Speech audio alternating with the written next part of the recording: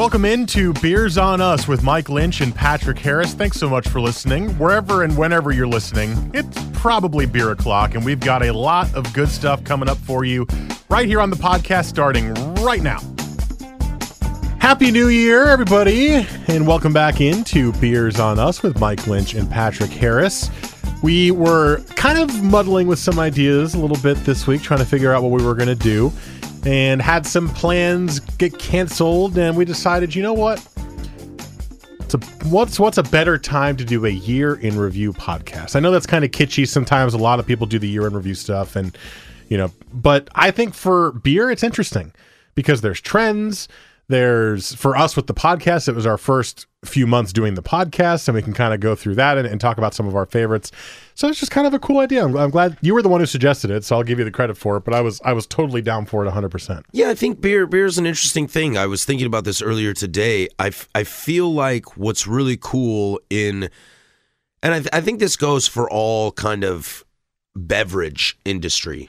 I mean, I think it's the same whether it's, craft soda or the seltzer water, trend we saw that really picked up with LaCroix and Polar and all that kind of stuff, that I almost feel whether you're in cocktails or wine or beer or non-alcoholic beverages, that we're almost chasing something that will never be finalized. Yeah.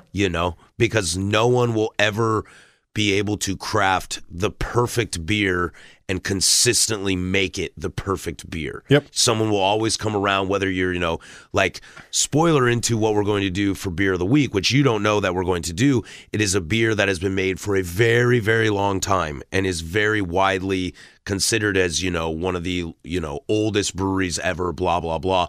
But still someone might come out with a small batch of that style that is going to blow it away. So I think it's really fun to always kind of look back and say, okay, where were we? Where can we go? Where are we now? Blah, blah, blah.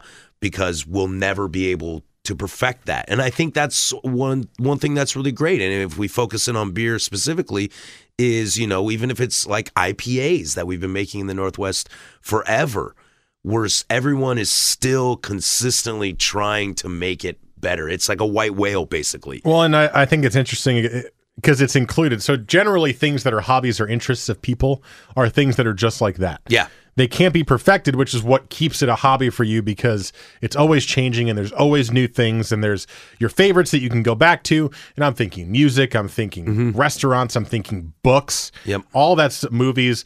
You're never going to get the perfect blank. It's funny you mentioned music because that was the example that I was thinking of. There's a lot of people... when you think of the classical greats, the Tchaikovskys of the world, the Mozarts, the Chopins, the people like that, the closest thing they say these days in the modern century that we will ever get to one of those people is like a Stevie Wonder. Stevie Wonder is a master of, over 10 different instruments. He was a master of a harmonica at 15 years old. He's obviously a piano player, and he's a brilliant composer.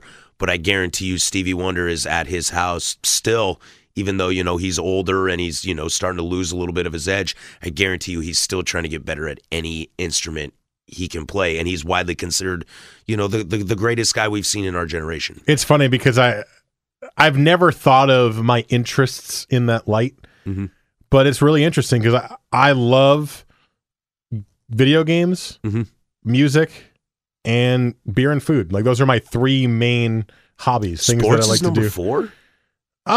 Yeah.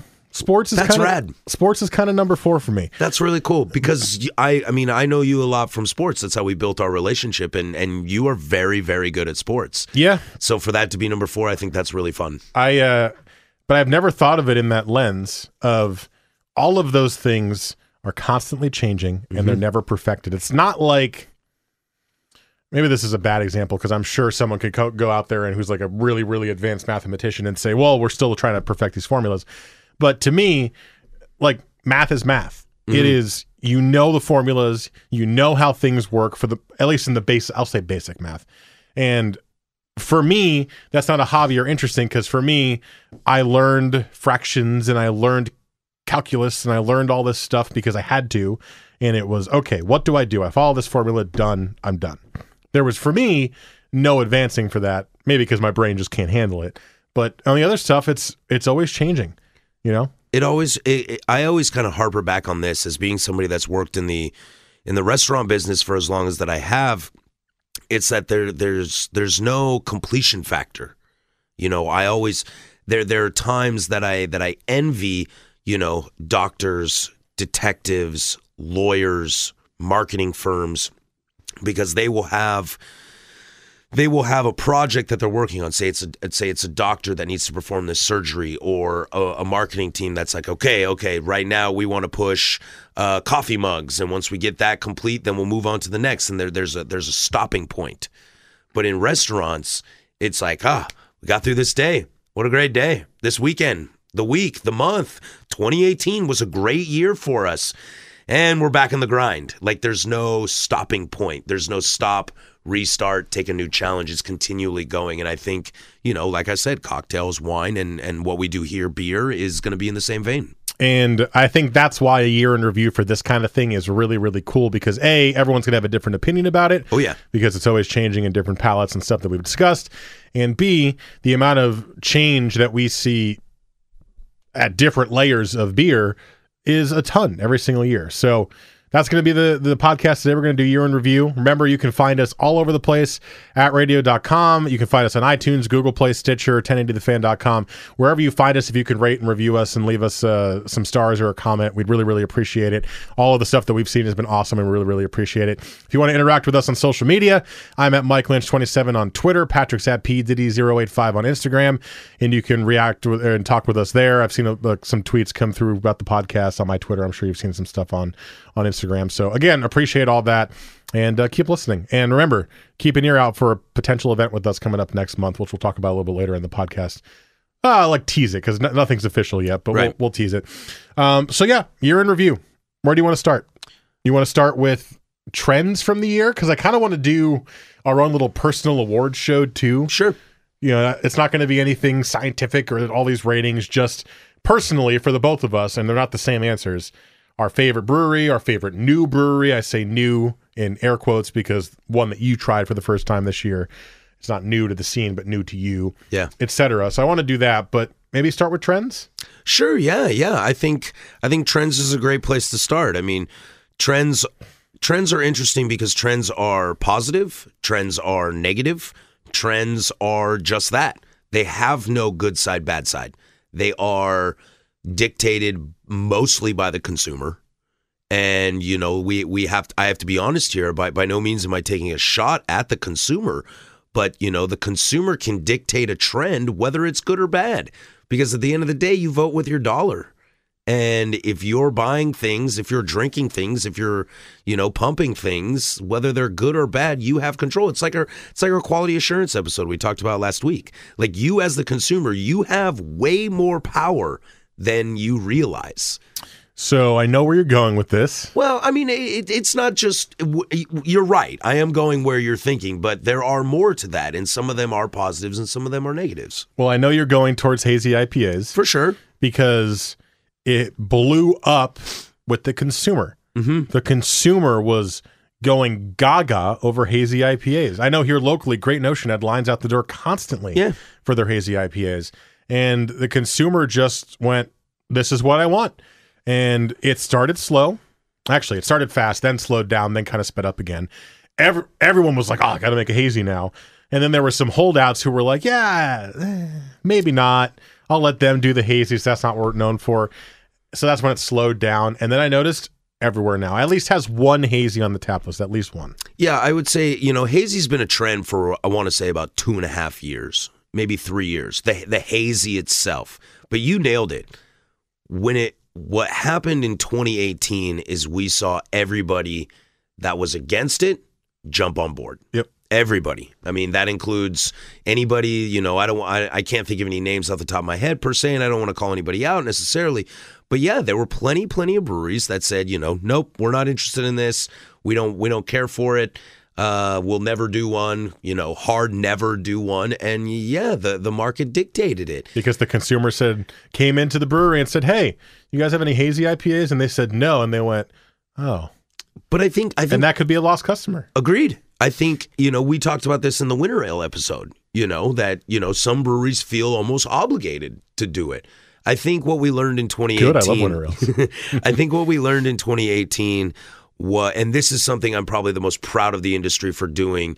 Because we, in the industry, you do have to cater to the clientele. You do have to cater to the market. You have to make what people want. But what I think 2018 showed with a lot of breweries was they said, okay, we get it. You want hazies, but we're going to do this our way. We're not going to do, what somebody else is doing. Sure, we might borrow some ideas and find the people that really broke ground on this style and blah, blah, blah. But at the end of the day, we're going to do this our way. And I think that is the best way to tackle a trend that you weren't really interested in being a part of. I think a lot of breweries went that route. And for that, kudos to you. I applaud that. Because if you're going to do something, you're going to put your name on it, it better be your name. Yep. Don't go try to make a Treehouse beer. Don't go try to make a Great Notion beer. Make your beer. If you want to do hazy because people want hazy, make it, I use this brewery as an example, even though this has no grounds to it, but my good friend Conrad at Culmination, he said, okay, I'm going to do hazies, but I'm going to do them the Culmination way. And that is something I respect to the nth degree. And that's the way you're going to diversify. That's the way you're going to make a trend something real. And I think that's the biggest reason why in 2019, hazies won't be a trend. They'll be a style. Yep. It's a style that's everywhere. Yep. And you will now be able to get a hazy no matter where you go. I was sitting at there's a place called Thirsty Lion. It's a local, it's a chain kind of. It's like in a couple states, but there's not a lot of locations. Like a franchised chain. Yeah, I think it's really, really good, and it's close to home, so it's kind of one of those places we go fairly frequently. And they have a couple of those little shared tables next to the bar, so you're sitting on one end, there's people on the other end. This guy comes in, and he's clearly visiting, and Thirsty Lion is not, they don't make their own beer, but they have a tap list that's probably about 30 or 40-ish beers long, right?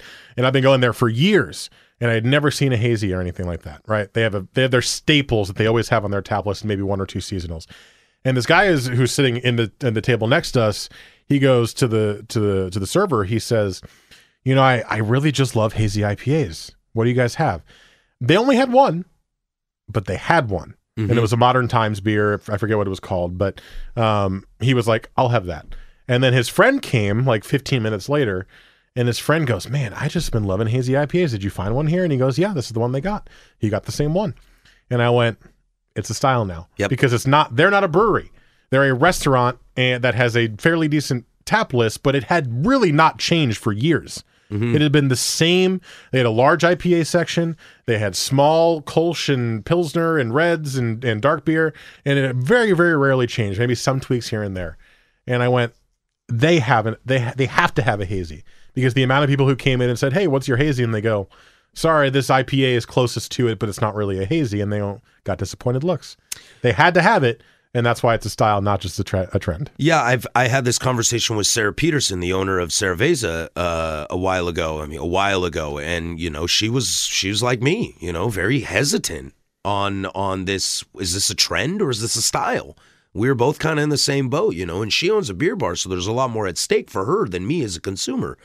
And she ended up going to the point, now if you go up there, they have a dedicated hazy tap. But again, it's kind of like going back to what I was saying with breweries saying we're going to do this our way. Sarah and I think a lot of the other high-profile beer bars have done the same thing. It's like, okay, we get it. You guys want a hazy.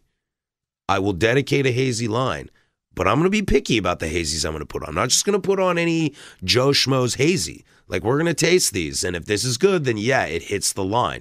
So I think one thing that has been great about this being such a almost at the beginning being like a kitschy kind of cheeky trend is that a lot of breweries approached it and a lot of tap houses and restaurants and bottle shops have approached it as well. That, okay, if we're going to do this, we're still going to do it our way. Do we want to serve a hazy to somebody just because of the name of the brewery? Or do we want to serve a hazy because of the quality of the beer? And I think what this town and what this state is and the region has been so great about is that quality will always win. Good beer will always win. So even if it's a trend that you don't like or you do like, we're only going to showcase the qualities. Right. And I think we did well with that. In 2017, I feel like it was just a free-for-all. It was like, oh, somebody made a hazy. All right, let's put it on. You're like, this is not good. And now this year, people are starting to sift through and find the better ones. And I think, before we get too bogged down in this, because we got a lot of stuff to get to, I think if you look at, what was it, the milkshake style that kind of went through the for a little bit. lactose-based. And then there was also the Brut IPAs came out for a while.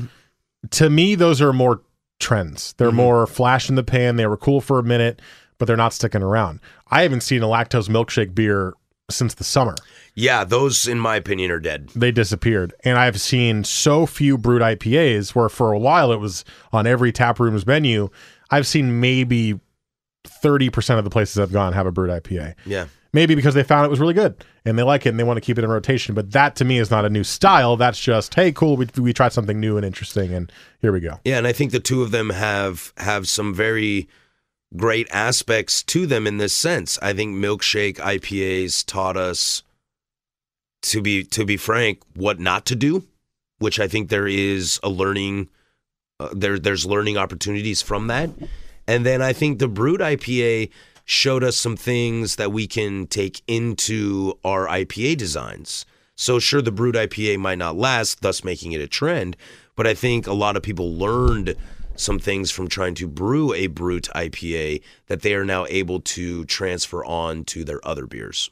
What about anything else beer trend-wise last year, or did I kind of nail all three of them right there? I feel like those were the three big ones. Yeah, those are it. I mean, we're seeing, and I think we're going to see a little bit more of it in 2019, but I think it's going to fall the wayside of the milkshake IPA, and that's going to be the pastry beers, the beers with big adjuncts that make things sweet and make things desserty.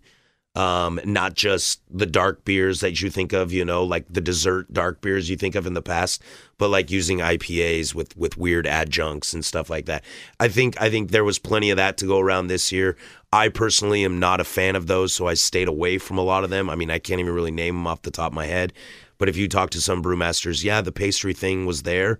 I mean, I remember I was talking with Chris Crabb from for the Holiday Ale Fest, and a ton of those beers were what would fall into pastry beers, sweet beers, with a bunch of different stuff. And we'll see a little bit of that in 2019. Maybe not as much as we saw in 2018, but I think people will kind of say, I'm okay with that. And then I also, if you want to take a gander at looking forward, style-wise at least, I know you have one you want to mention, but I've seen this a couple of times very recently, and I'm feeling like it's going to be just a trend and not a style thing, but I don't know. I've seen a little bit of the Japanese lager styles coming into beer. I saw Level has one, which they're canning right now. Yep. It's in like 19.2 ounce cans. Yeah. And I can't remember the other one that I saw, but it was Yuzu something. And I went, huh. Oh, it was the other night. We were at Vesa. Yeah. But I think that wasn't the Level one. That was a different one. Yeah. That was Ex Novo. Ex Novo. Ex Novo did it. And I'm going, huh. So is this going to be the next thing where we're experimenting with some of the Japanese styles but integrating it into American beers? It could be true. I mean, I think, a lot of Japanese lagers are rice-based. A lot of American domestic lagers. I mean, Bud Light, Coors Light, those are all rice-based beers. And I think this idea of Japanese lagers and stuff like that, I think, derive from the bigger picture, which is what we've seen partially during 2018, but is that, not to jump ahead too much, is that 2019 is going to be the year of the lager. And I think that's what I was leading you to. Yeah. And 2019 will be the year of the lager. We're already seeing it. Breweries are releasing their beer calendars for 2019, and you're seeing all these lagers they're producing that are going to go to the market and be packaged and all this kind of jazz that we're ready for. But just like how Hazy's caught on and how Brut's caught on, it's like, okay, we have these lagers, but how can we experiment with them? And I think the Japanese lager style is something we don't see a lot in this town. And so that's a new thing, like, ooh, how can I tackle something different that nobody else is doing? Because, like we were saying earlier in Chasing the White Whale, we're constantly trying to find what's new. Where are the palettes? What's evolving? Where do we go next? How do we experiment? And with the lager world coming in on the big picture right now, I think it's opening so many doors. We just happen to see a lot of people walk through the Japanese door. I mean, we saw with whiskey. I mean, whiskey, is bourbon, rye, and Irish dominated. And then now you go to any notarized whiskey bar in this town, and they're going to have at least one or two Japanese whiskeys. Oh yeah, if not a lot more. Yeah, so it's the same kind of idea. It's not to credit or discredit, the Japanese style of creating these products, but again, it's something not common. So why not take a stab at something uncommon to us that might add a little flair? That might say, I've never had a Japanese lager. What's a Japanese lager? Right. Oh, well, hey, try this, and I think that's just part of the evolution. And then the other thing I was thinking of in terms of the year in review that's not style-based is I really noticed, and maybe it was just because we did the podcast and I was paying more attention to it or something like that. I noticed a lot of the new breweries that opened up were really good right away. Like they kind of nailed it. And I think we've talked about a little bit of this. I think it's because a lot of the people who opened those breweries were brewmasters or people who were working at other successful breweries who wanted to go do their own thing. But I mean, I Level's brand new. I just mentioned them, right? And they're killing it. And Ruse is killing it, and they're brand new. And I'm sure there's 100, not 100, there's like 10 more that I'm forgetting that we've talked about or been to that are brand new and are just doing really solid beer right away. Yeah. And I think a lot of the time there's these growing pains with new breweries, and you got to kind of tinker and learn. And I'm sure that still exists out there, but again, it could be the marketing aspect of it. And maybe I'm totally off, but for me, it feels like there was a huge swell of brand new, small fledgling breweries that were just making really damn good beer. Well, I think for me, what I've noticed in this is the point that you mentioned. I think the ones that have shown up and have instantly become, like I think of Level, I think of Ruse as breweries that have been around for 5 years, and they haven't. I mean, I'm fortunate to work with, one of the more notarized breweries in town, and we've only been around for 8 years, 9 years, but it feels like we've been around for 20. Right. And I always say this, like Level, they're a newer brewery, but they feel like they've been around for 5 years because they made good beer from the get-go. But I think a lot of that has to do was that they were people that, these breweries are started by people that have been at other notarized breweries, or at least had the opportunity to experiment/fail. I mean, let's be real here. You're not going to be a good brewmaster if you haven't made bad beer. Like, I think you have to make bad beer to know if you're making good beer. And so a lot of that works. I think a lot of these newer breweries that succeed so well, that's how they start. I think the biggest challenge is when you take home brewers that have had success in the homebrew world and get them to go on a professional system. I think that is where you see a lot of these struggles. Just because the homebrew system versus the commercial system are so different, and that's where you struggle. But if Barbie comes from where did he come from? Laurelwood, I believe, and he opens Level. Like he's had practice. Sure, it takes time to get to know your system. The Ruse kids, they were brewing at a Culmination for over a year. And so they understand how to brew on those larger systems and stuff like that. I think the danger, and I don't want to say danger, I think the uncertainty, the bigger level for the bigger chance of not being as successful is the bigger jump. Like I'm going to be honest right now, I am worried about Great Notion going from their small brew system on Alberta to a 30-barrel brew house. Now, I believe in those guys. Those guys are great people. They work really hard. They've obviously created something fantastic in this town, but that's a big jump. I believe they can do it, but it might take some growing pains, because you're just not used to that. To where I think a lot of these newer breweries that opened up, those guys kind of already had an idea what they were doing. Is that similar to like Ex Novo opening up a giant place in New Mexico and that second location in Beaverton? Is that a big jump? Or are they at a level where they can sustain that kind of a big jump? I mean, I think the New Mexico spot is probably a big jump, but I think doing both at the same time, I'm thinking that's a lot of change in 1 year. Yeah, that's a lot. But I think those guys have made quality beer for a while now in this town, and they know what this town is looking for, and they know what they like and what they don't like. That's more of kind of a scaled up version. I also think they're extremely diverse in the style of beers they make, and so opening up a giant spot in New Mexico might not be as big of a deal, assuming they hire the right people. Right. Absolutely. All right. Well, that's the year in review. Anything else before we move on to our personal awards here? No, I love lagers. I know you do. I think that's all I got to say. Yeah, you yeah. do. This IPA kid is getting old and curmudgeon, and I like light beers. All right, well, let's do our personal beer awards this year. That's next year on Beers and Nuts with Mike Lynch and Patrick Harris.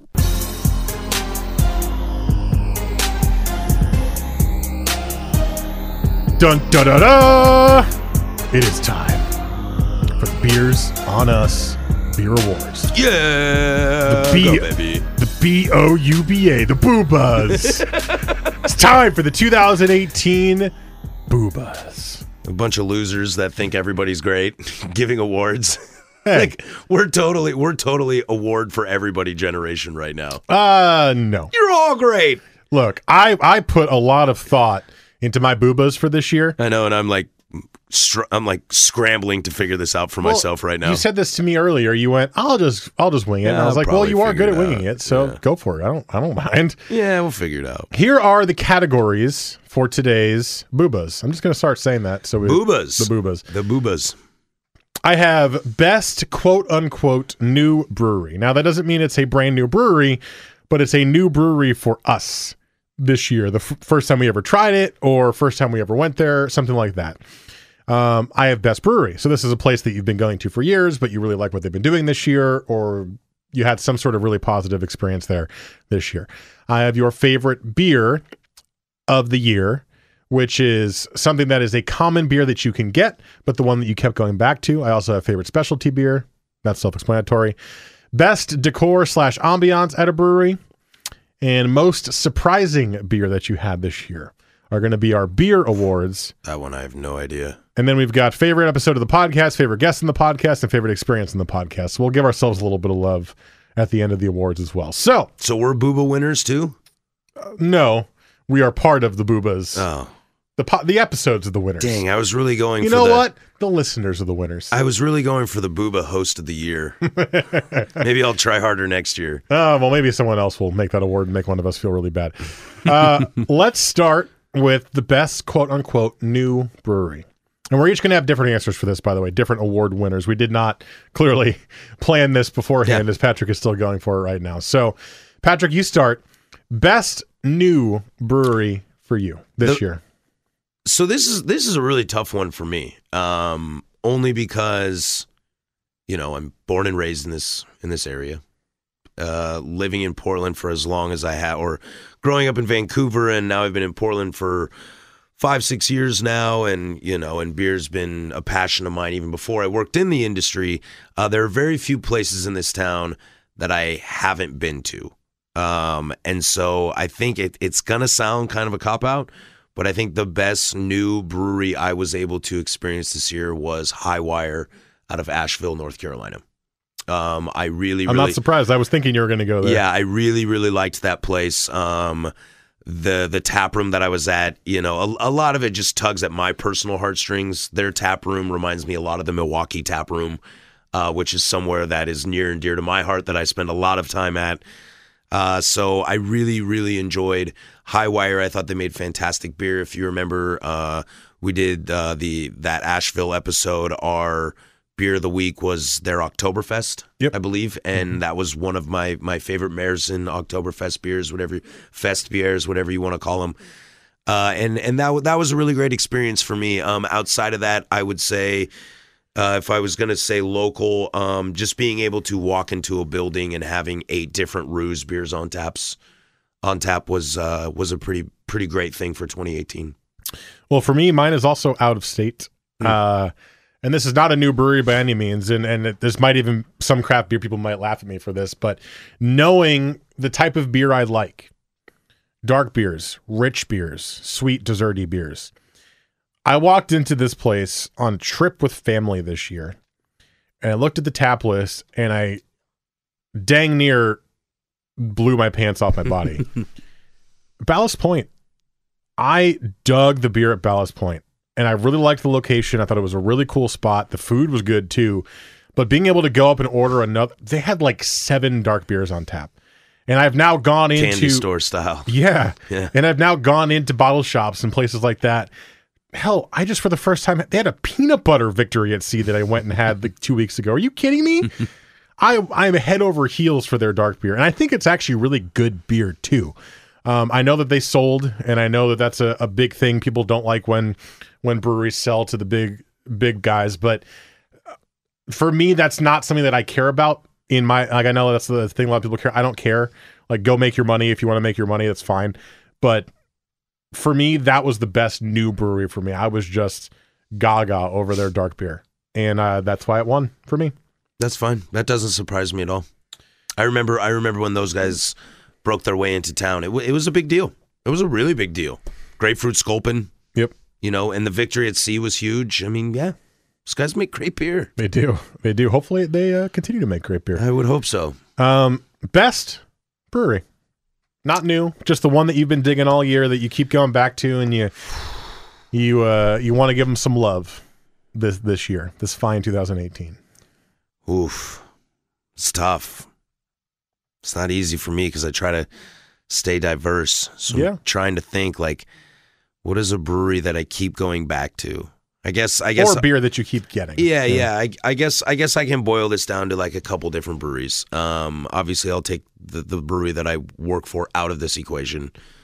If you listen to this podcast, I'm sorry, I'm not going to give you any new or original ideas, but I'm still a staunch Block 15 drinker. I drink a lot of Barrelick, Wayfinder. You got to pick one. It's an award. You can't just give it to everybody. Yeah. I think for this award, the brewery that I continue, because they probably make more styles into my range, I will probably give love to Rick and Ben at Barrelick. Okay. That'll probably be my choice for the year. My best brewery is Freem. It's not a shock. I had only been... It's not a shock. I mean, not for you personally. I was going to say, am I that predictable? No, not for you personally. I mean, Josh and Gavin out there make unreal beer. So the reason I picked it, well, because I had been before, but only once or twice, maybe twice, and we've gone a couple of times now since we did the episode of that podcast and we met some people there. Mm-hmm. I've gone back like 2 or 3 times, and the reason I picked this place, is because they do beer styles that I normally wouldn't choose. And when I choose them, I love them. Yeah. Almost to a T, all of them. I know to stay away from certain ones that I know I just won't like. But like from their classic European style beers to just their IPA, stuff that I would never be like, I'm going to go get that this year. Now, like I've talked about in the podcast, I've gotten a lot better and I'm picking those kind of beers a lot more. But in terms of what helped me with that was Freem. Yeah. Because I would try stuff that I'd be like, I don't normally like to get this beer, but Freem made it. I know they're good. Let me get it. And I keep going back to it. It's also easy to get here in supermarkets. They're all over the place now. So for me, that's the best brewery. That's what makes this a tough choice, like a tough discussion, to be honest, because I'm never not going to drink Freem. Right. I'm never going to turn one down. I go out to their place and I drink their beers, and yeah, we both have friends out there, and they're going to continue making great beer, and I'm really excited and happy and, thrilled to see what the future holds for them. And I guess, when I'm thinking, when I listed, the 3 that I keep going back to, I keep trying to keep in my mind, like, don't just say Sun River Rippin', don't just say Freem Down Under. Don't just say Breakside Wanderlust. Because, yeah, those are 3 of your favorite beers that you will drink all day. Those are your desert island beers.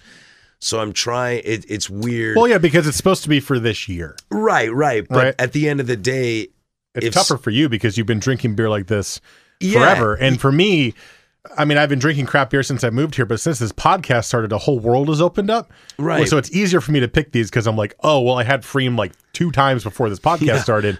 And then in the last 6 months, I've had Freem like 50 times. I know, it sounds terrible because I'm like, oh yeah, Freem, oh yeah, they make good beer. You're just like, exactly. I don't mean to discredit them, of course not, but it's just like, you say Freem and it's like, oh yeah, those guys are really good. Mm-hmm.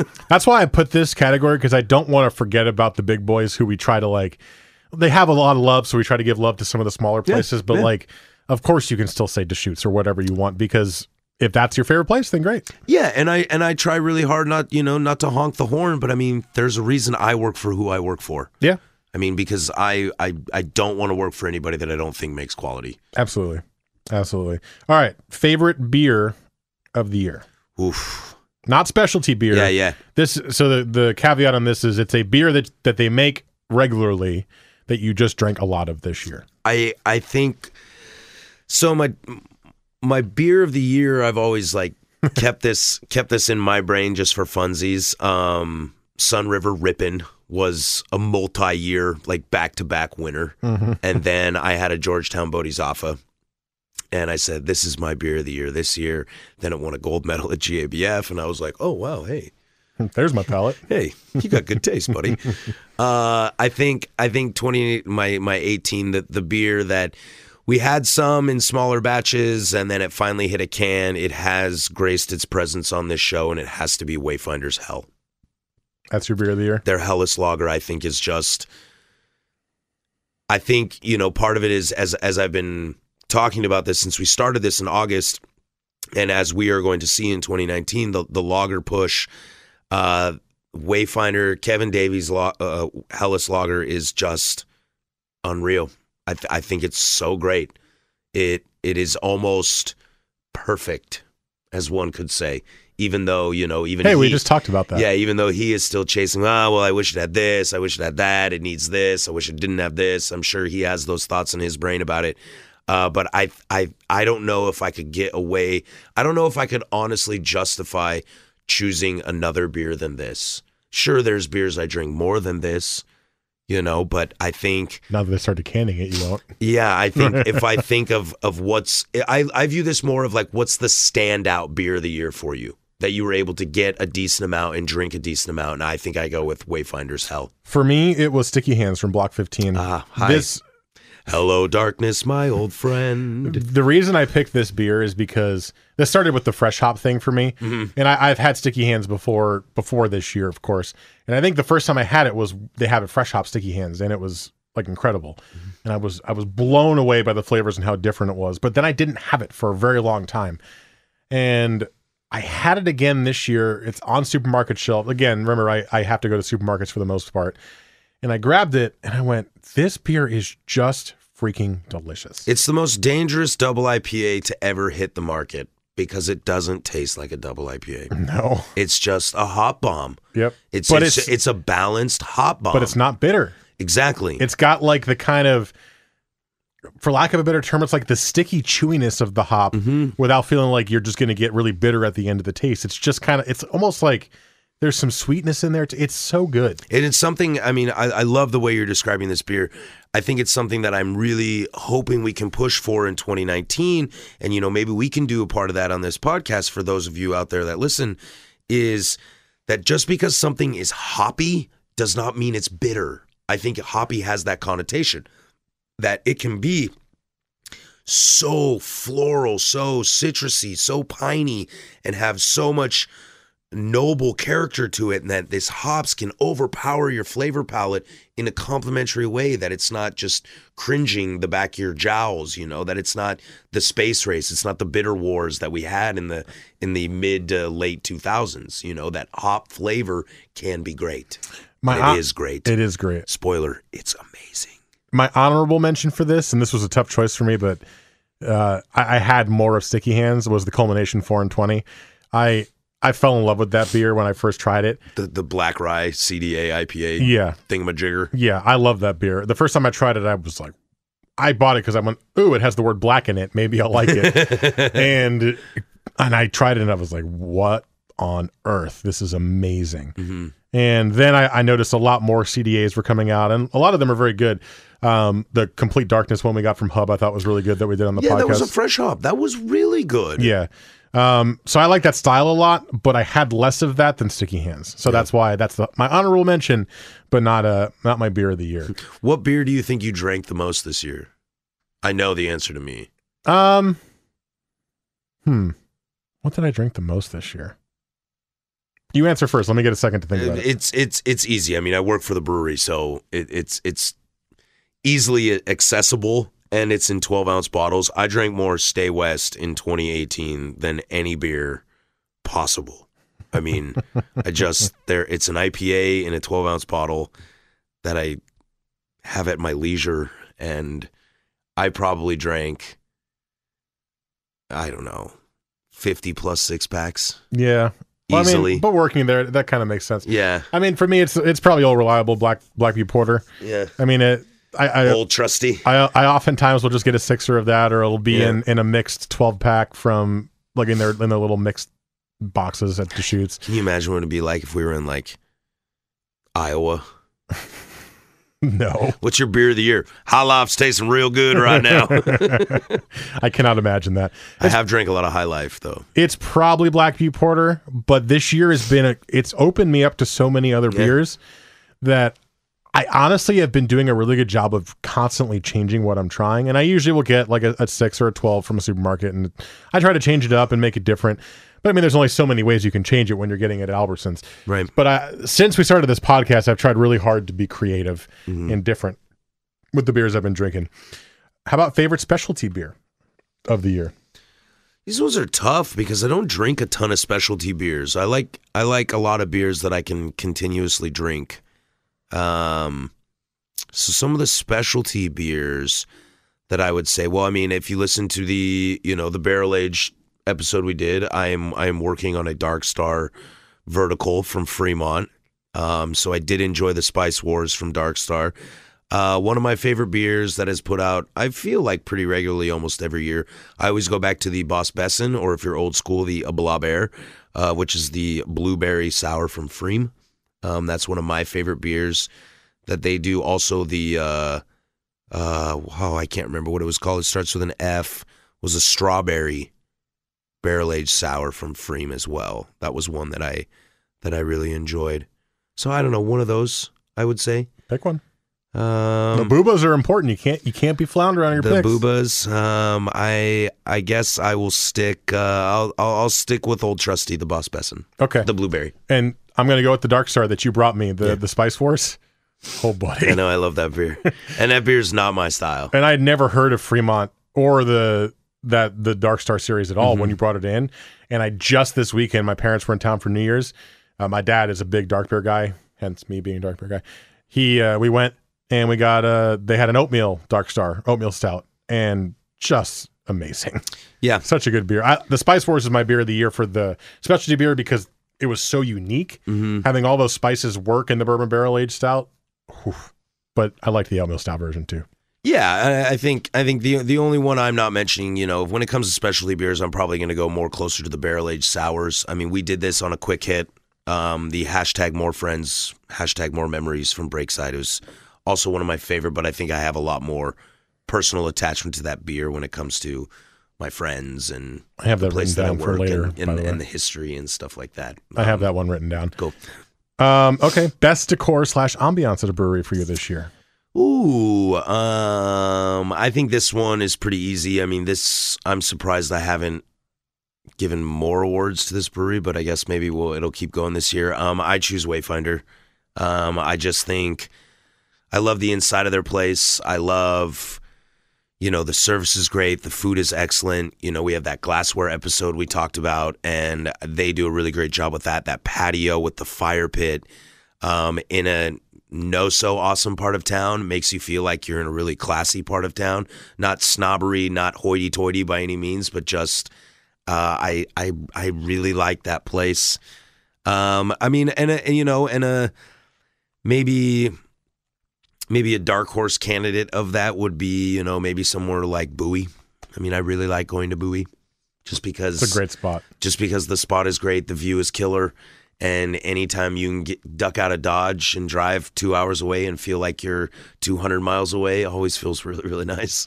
My answer for this is another San Diego brewery, Stone Brewing. The place we went down there, they have a bunch of locations, but I don't remember the exact name of it. But they had these outdoor gardens, and if you've been down there, you know the place I'm talking about. And it was summer, and it was San Diego, so it was 70 degrees, and it was beautiful. And first of all, this place is gigantic. We walked through like 3 different inside areas, which were all really cool. But sitting outside, there was this like lake in the middle. There were flowers everywhere. You were in trees. The service was good. I don't think we had food there, but the beer was good. I I was appalled at how amazing it was. I was like, can we get this up here? No, we can't because we're not in San Diego. But that was a really, really cool experience for me going to Stone. I just realized that I like Wayfinder so much that I forgot that I went to Sierra Nevada and Asheville, North Carolina. Because I rolled up to that place and was like, whoa. And then I had a pale ale. Yes. Good one. That place was pretty amazing. But it's giant. Like, if you're talking ambiance, if you're talking atmosphere, Stone was giant, but we're freaking outdoors in a beautiful garden with a lake and there's ducks and you're in San Diego. Like, come on. Yeah, I'm just a Portland kid at heart, I guess. So I'll take the local boys. All right. And then girls, I guess. The last one that is not podcast related, most surprising beer that you had this year. This one was easy for me. Ooh, most surprising beer I had this year. I can go first if you need to. Yeah, go first. My honorable mention for this one is the Breakside More Friends, More Memories. I don't like sours. And when I tried it, I went... I just brought it because I was like, it's in the truck. Right. We're doing this. I don't like sours, and I did not dislike that beer. I actually finished the glass that we had poured for me, and I was like, okay, all right, I see what you're doing there, Breakside. I like this sour because it wasn't too sour. It didn't just like scrape down my tongue and throat as I was having it. I just don't like sour flavors in general. The winner for this for me is from the podcast, fairly recent, the Laurelwood Seasons Change Winter Beer. That was not anything at all what I thought it was going to look like. Right. It was not anything at all that I thought it was going to taste like. That was a wild beer. And I could not stop drinking it. I kept going back to it. It was so weird and not in a bad way, but just different. And it worked. I'm going to pull it up while you give me your answer because I found it earlier today when I was looking up the name of it. I want to read to you what it said as its description. That to me was the most surprising beer of the year. Does that change how you think about it?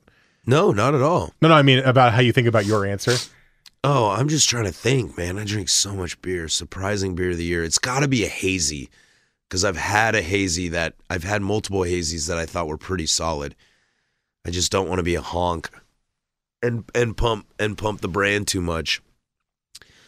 But I'm trying to think. You know, one thing that does stand out to me though is that that Von Ebert barrel aged that we did on that podcast that one time. Oh, that was because that was one of the first beers of the week that we did. Yeah, right? I'm not as adventurous as you are. You know, when I'm out on the market. You know, when I'm out on the market, it's like, what am I feeling? And it's either a lager or an IPA. You know, very rarely do I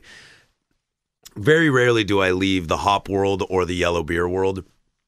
You know, if you and I were to go out, I would push myself because, you know, we're like researching, quote unquote. But I tend to kind of stay in those lanes. So I might say that I was really impressed with how good that beer was. That was also, it was episode 2. It was the West Coast IPA episode, and I brought it in because at that time we were doing polar opposite beer of the weeks for the podcast episode. And you were like, I don't like dark beer, Mike. And I was like, well, you're going to learn because I'm going to bring you some good ones. Yeah. And you sipped it, and I was expecting you to kind of recoil a little bit. You didn't. You were like, whoa. Yeah. This is really good. It was really good. I enjoyed that. I guess I'd have to default that. Okay. Just because, yeah. If I think of something throughout, I'll throw it out there. Here's what Seasons Change was. This unique beer has been aging for over a year in rum and whiskey barrels, conditioned on cocoa nibs from Ecuador, a special blend of South American coffee, vanilla beans from Madagascar, and a secret blend of spices. This decadent ale has many layers. Boy, did it. And it was like a more IPA brown ale color than a dark beer, which I expected it to be just jet black. Mm-hmm. I remember even saying that in the episode. And it was, the flavors were all over the place, and all of that was perfectly descriptive. I thought it was great. I really liked it. Oh, I just thought of a beer from a brewery in Northern California called Hen House. I had one of their beers called, it's either I Am the Walrus or I Am Paul or Paul is the Walrus, something like that. Very Beatlesy. Very Beatlesy. It had like the 4 Beatles walking, but in this like very pastel explosion, and all their heads were like rooster heads. It was an IPA. It was really good. But I looked at the can and I was like, God, this is terrible. And I tasted it and I was like, wow, this is amazing. All right. Now on to the podcast. We'll go through this a little bit quicker because we're actually getting kind of close to an hour right now. Yeah, we're pushing it. We still got beer of the week, I know.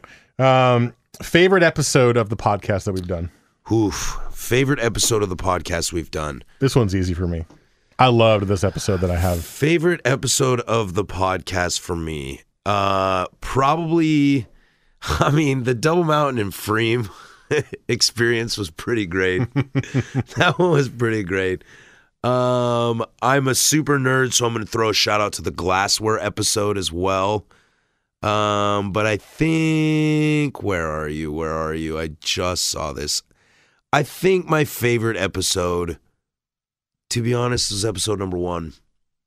Aww. Talking about beer culture. Aww. The beer culture in this town means a lot to me, and I would probably talk in circles, but I could talk about how great everyone is to each other and how far we've come and how far we continue to push each other and ourselves in this community.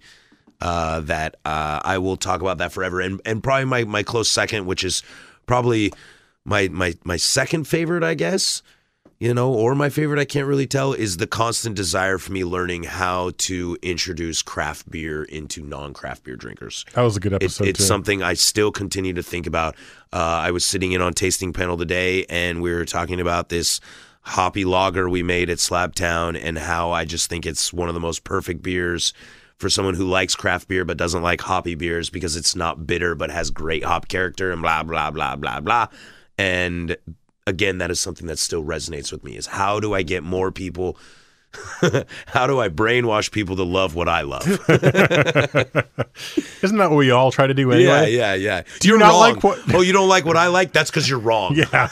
You just haven't tried it enough. Yeah. You haven't watched that movie enough, Yeah. man. You don't understand. Let me for the next 3 hours try to change your mind. Yeah, Attack of the Clones is the best Star Wars. Prove me wrong.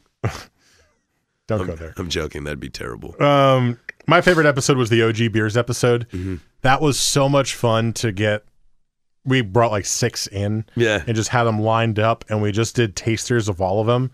Mm-hmm. And it was kind of like a long beer of the week, but with all the OG beers. And for me, it was really cool because I didn't grow up here. So I didn't drink those for my whole life. Frankly, I hadn't even had a Ruby until you brought that in for me from McMinimans. The rest I had, but the Ruby was a new one for me, and I was like, oh, that's really cool. Yeah. And I kind of got a new appreciation for the Dead Guy Ale. Yeah. I tried it and went... It was good. I'm like, it was really good. I was like, why do I not drink this more? Because when you think of a beer, you're not like, ooh, I want a Maibach. Right. Yeah. Exactly. You know what I could go for right now? Good Maibach.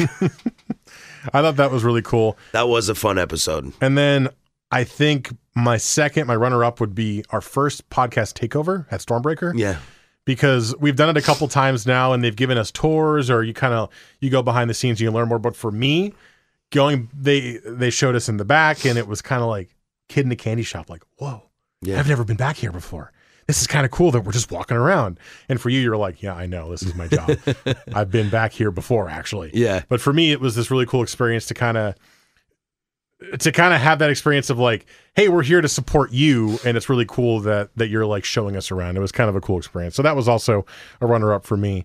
Yeah, the takeovers are easy to just be like I was saying with the Double Mountain and Freem one. I mean, let's be real here. We had a ton of fun doing that. Oh my God. Remember, favorite experience in the podcast is still coming up. Oh, okay. All right. And hell, let's just do it now because we're talking about it. Okay. Favorite experience was the Freem Double Mountain episode because we walked across town and met a bunch of really cool people and tried a bunch of really good beer that some of it at Double Mountain wasn't released yet. I tried beer for the first time that was out of like the second tank. Yeah. Right? Like it was not even close to ready. And she was like, hey, try this Killer Green that we're not close to releasing yet. Yeah. And I was like, awesome, this is great. And then Freem, Justin was amazing. And he showed us back there and he gave us a bunch of different beers and was telling us about what they're doing moving forward. And that was such a fun episode.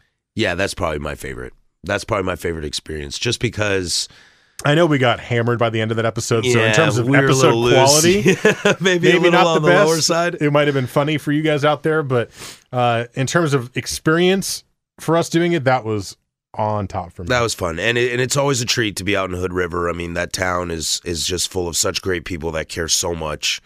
And what they're doing out there with beer. They're a smaller sample size, but I almost feel like their quality overall rivals every town on the West Coast. Yep, absolutely. And then also a couple other ones, honorable mentions for favorite episode, In the Brews and the Booze, which we're going to go with In the Brews, by the way. I thought that was really fun, and I'm excited to do that again, probably pretty soon, because that was about 10 episodes ago. And then also the last one, Quality Assurance. I learned a lot. That was one for me that was super informative and frankly really nerdy. And that's not something that I'm good at on beer, but I thought it was really fun to learn. Yeah, the nerd stuff is fun. I mean, that's kind of where I am these days, just because, unfortunately, I would love to be in your shoes, Mike, where I get to experience things again for the first time. But yeah, so it's like the glassware episode. I mean, like, oh my gosh, I love that so much. Mostly just because of my despise for shaker pints and things like and plastic taster glasses. But yeah, the nerdy stuff is really, really fun. To wrap up the Boobas, our final one, favorite interview so far from the podcast this past year? Mine's tough. Everyone we've interviewed, I know.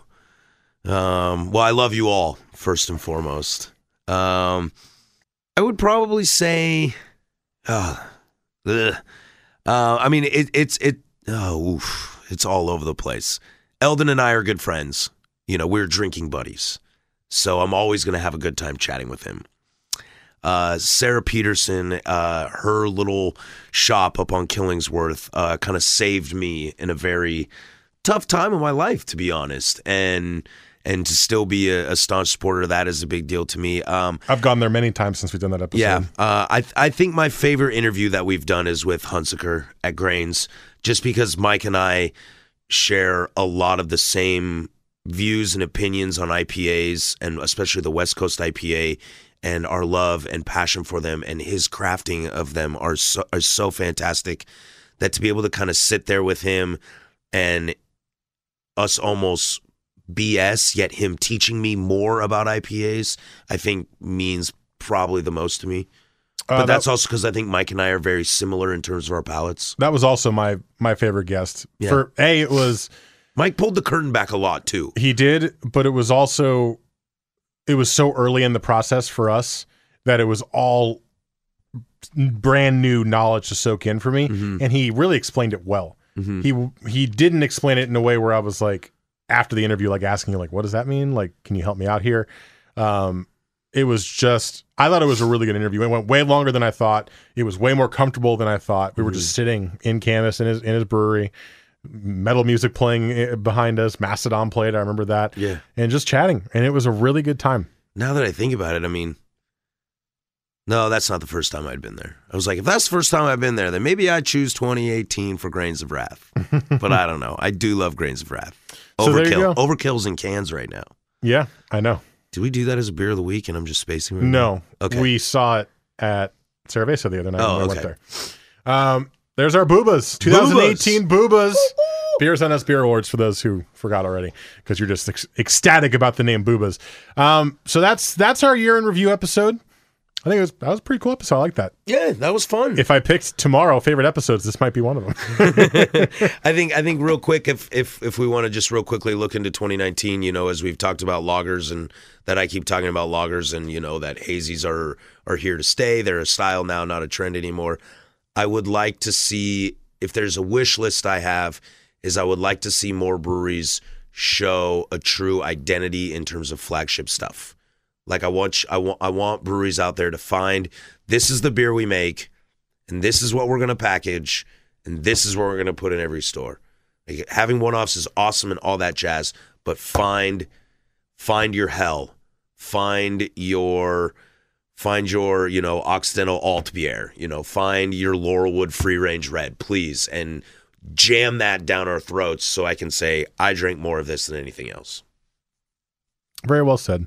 I like that. I think breweries need flagships. I think they need flagships. Everybody wants something different, but I have to know that I walk into a store, and if I buy a 6-pack of Ripon from Sun River, I'm going to get what I get. No, I agree. I 100% agree. A lot of the new breweries are just going one-offs because they know it builds buzz. Mm-hmm. Give me a flagship. Yep. Please. It's going to be long-term for you. Coming up next, Beer of the Week, after the Beer of the Year, which is weird, in the Year in Review episode of Beers on Us with Mike Lynch and Patrick Harris.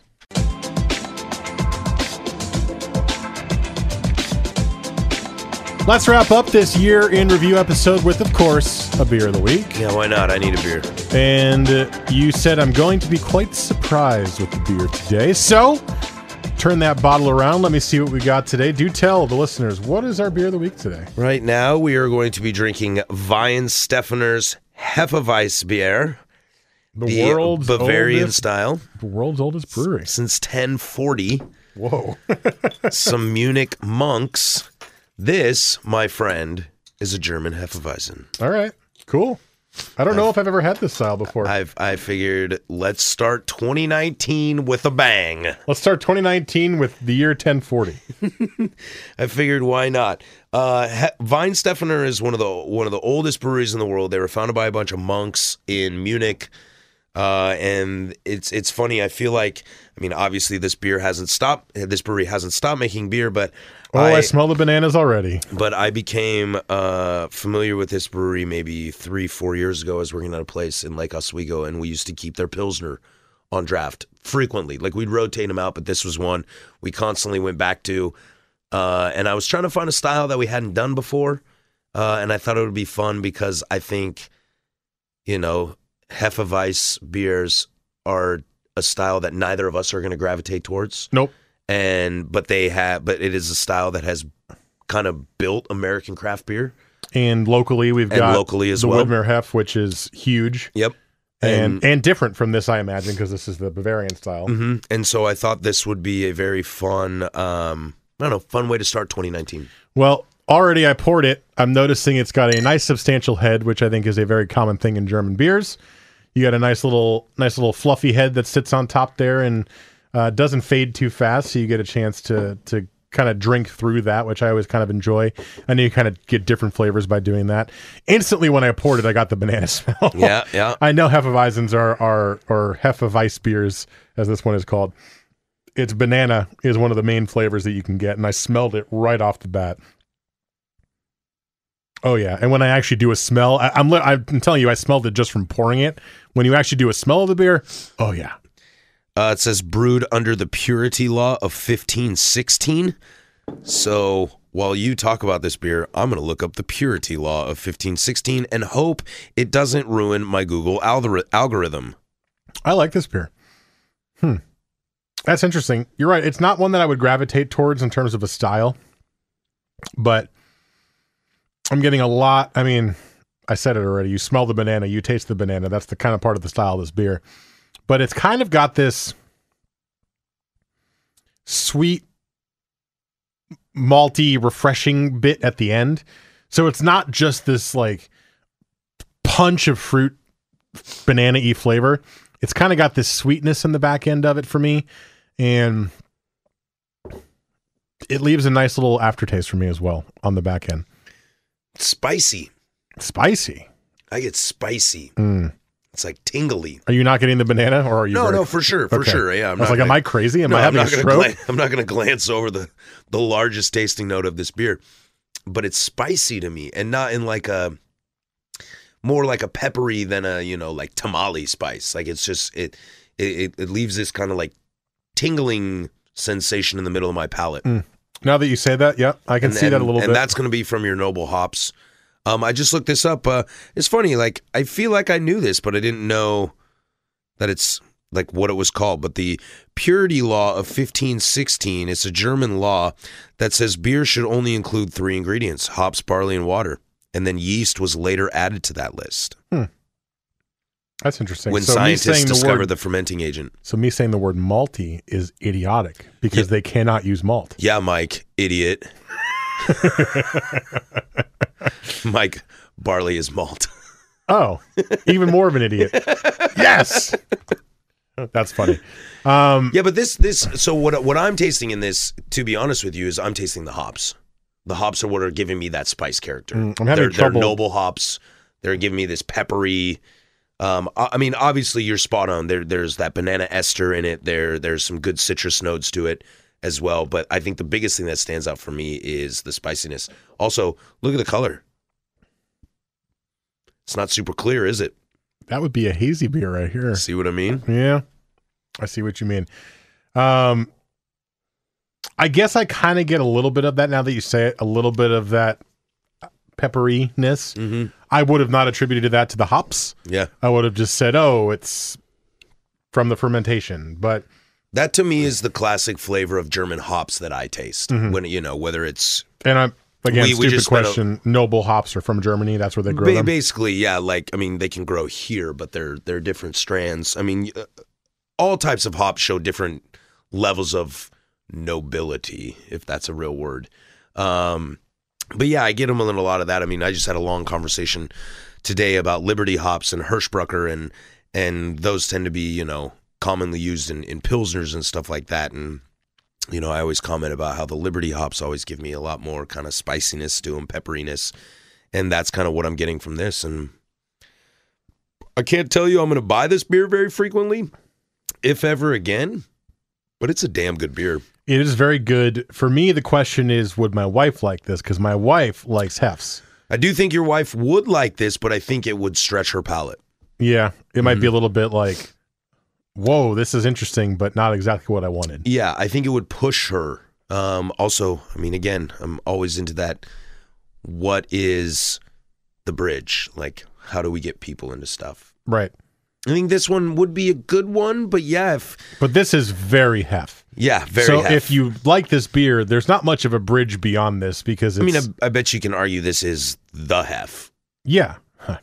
I don't think you could argue it. I think the fact is this is the Hef. That's been made for 1,000 years. That's crazy to me. Since 1040? What? Yeah, dude. They were making beer that long ago? We're not even at 2040. I know. That's crazy. I just, if you have this, I'm not sure if it's much of a bridge. Because yeah, you're probably right. What is like this that is similar enough, but you would be able to move past it? This is a very distinctive flavor. Yeah, I agree. It's funny, like the banana ester that we're both tasting. I'm sure is derived a lot from the yeast, but it doesn't taste Belgian to me. Like Belgian beers are where I get the most kind of banana estery kind of stuff, but it doesn't taste Belgian to me, but has a lot of the same characteristics. It does taste German to me. It's got a great ale body to it. Leave it up to the Germans, like just because we think they make great lagers. I mean, they also make great ales as well. And the body is full. It's robust, but it's not dominating. It's not overpowering. But there is a little bit of a richness to it. Yeah, like it's a little chewy. This is not a crushable beer to me. To me, this is a beer that you drink slowly, you enjoy the flavor, but if you tried to crush this beer, I think you'd get a little bit of a like, oh, okay, that was tough. I can agree. I think at least for me personally, it might be some of the residual sweetness in it. Mm-hmm. That might be a little much to just crush. Like I say easy drinking earlier, but it's not crushable. You can't just down it and go, okay, I can go now. I know what you mean. Like easy drinking is different than sessionable, although the term sessionable is always funny. 5.4%. Not bad. Since 1040. Still blows me away. It's 1040. So how do you pronounce this? Is the Weihenstephaner? Weihenstephaner. The beer of the week this week, the Weihenstephaner Hefeweißbier Bavarian style since 1040. Isn't it fun to say? Yes, very fun to say. I love that the Europeans spell beer with an I. Yes, it makes me feel fancy. Beer. I'm having that beer. Put the pinky up. Yeah. Having that beer. I could go for a nice beer right now. Before we wrap this sucker up, just looking ahead for the podcast this coming year. We have some cool things down the pipe that we've been teasing for a little bit. One of those we can't really share too much about yet because it's not officially happening, but we've been talking about it, potentially doing an event based around the podcast, having you guys come out and there'd be some breweries there. You can have some beer, chat with us. We'd record the podcast there. So that could be coming fairly soon, as far as I know. We're hoping. We are going to do a Southwest Washington episode, which was supposed to be this week, probably next week. We're hoping, We're hoping to get out, maybe get out there this weekend and record that for you. We have not done a location episode since Asheville, so it'll be fun to do that.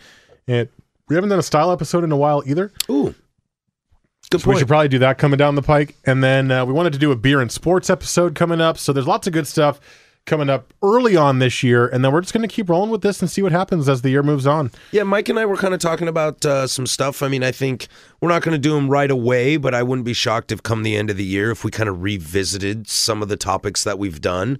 You know, have we seen any change? Do we have new expectations for it? Did we learn that maybe we were wrong about something, or has our opinions changed on something?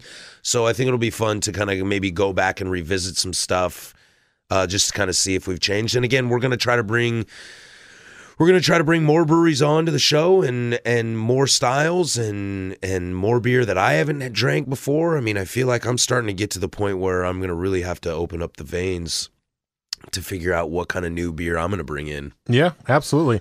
And I'm excited to just keep going out to different breweries, and hopefully they're interested in coming on with us and promoting them, and we can go to some cool places and try some good beer and give some love to places that, you know, I mean, we've already done that with a bunch, but I feel like there's so many places here that we could just keep going forever. Some personal goals for me is I'd like to bring in a little more science into this, even though I'm not a science person, because I think that's, you know, science is based heavily on facts, and, you know, facts can't be dissuaded. So that's kind of a positive thing. And, you know, I had this goal that I would like to that I would like us to do this year is I'm really interested in a multi-part series on the evolution of women in the brewing industry. That is something kind of near and dear to my heart that I'd really like to kind of get out there, bring some people on and talk about how beer has evolved and is not just a blue-collar burly man with a beard and a flannel kind of thing anymore. It's become a lot bigger. I this year personally would like to strengthen my palate. I still struggle sometimes with... Me too, Mike. I want to get a better palate too. With describing these beers, and I really want to strengthen that. I'd like to do more location-based episodes. Cool. Whether that is us talking about like a different country, which would be hard to get a guest for, or maybe just reaching out to some various places around the country, seeing if they'd be interested in hopping on with us, even though they don't know us. Right. And saying, hey, we want to promote your region or your state. Can you help us do that? I do have one person who'd be willing to help us with Colorado, I know for sure. I know a couple people in Austin, Texas. So we can start there, but I'd love to just kind of grow that a little bit, because there's so many places doing craft beer now. Might not be of the quality as we have here in Portland quite yet, but a lot of them are getting better, and they're improving, and they're learning, and styles are different. You know, New England IPA is completely based out of the Northeast, and that'd be really interesting to talk about as well. So that's kind of a personal goal for me. So those two for sure, and I liked a lot of your ideas as well. So stick with us this year. We're gonna have a lot of fun and hopefully introduce you to a lot of beer and a lot of interesting concepts you didn't know about. And thank you so much for the support so far. It was a fun first few months. It really was. It went really fast. It's been great. Thank you guys very, very much. We will see you next week. Deuces.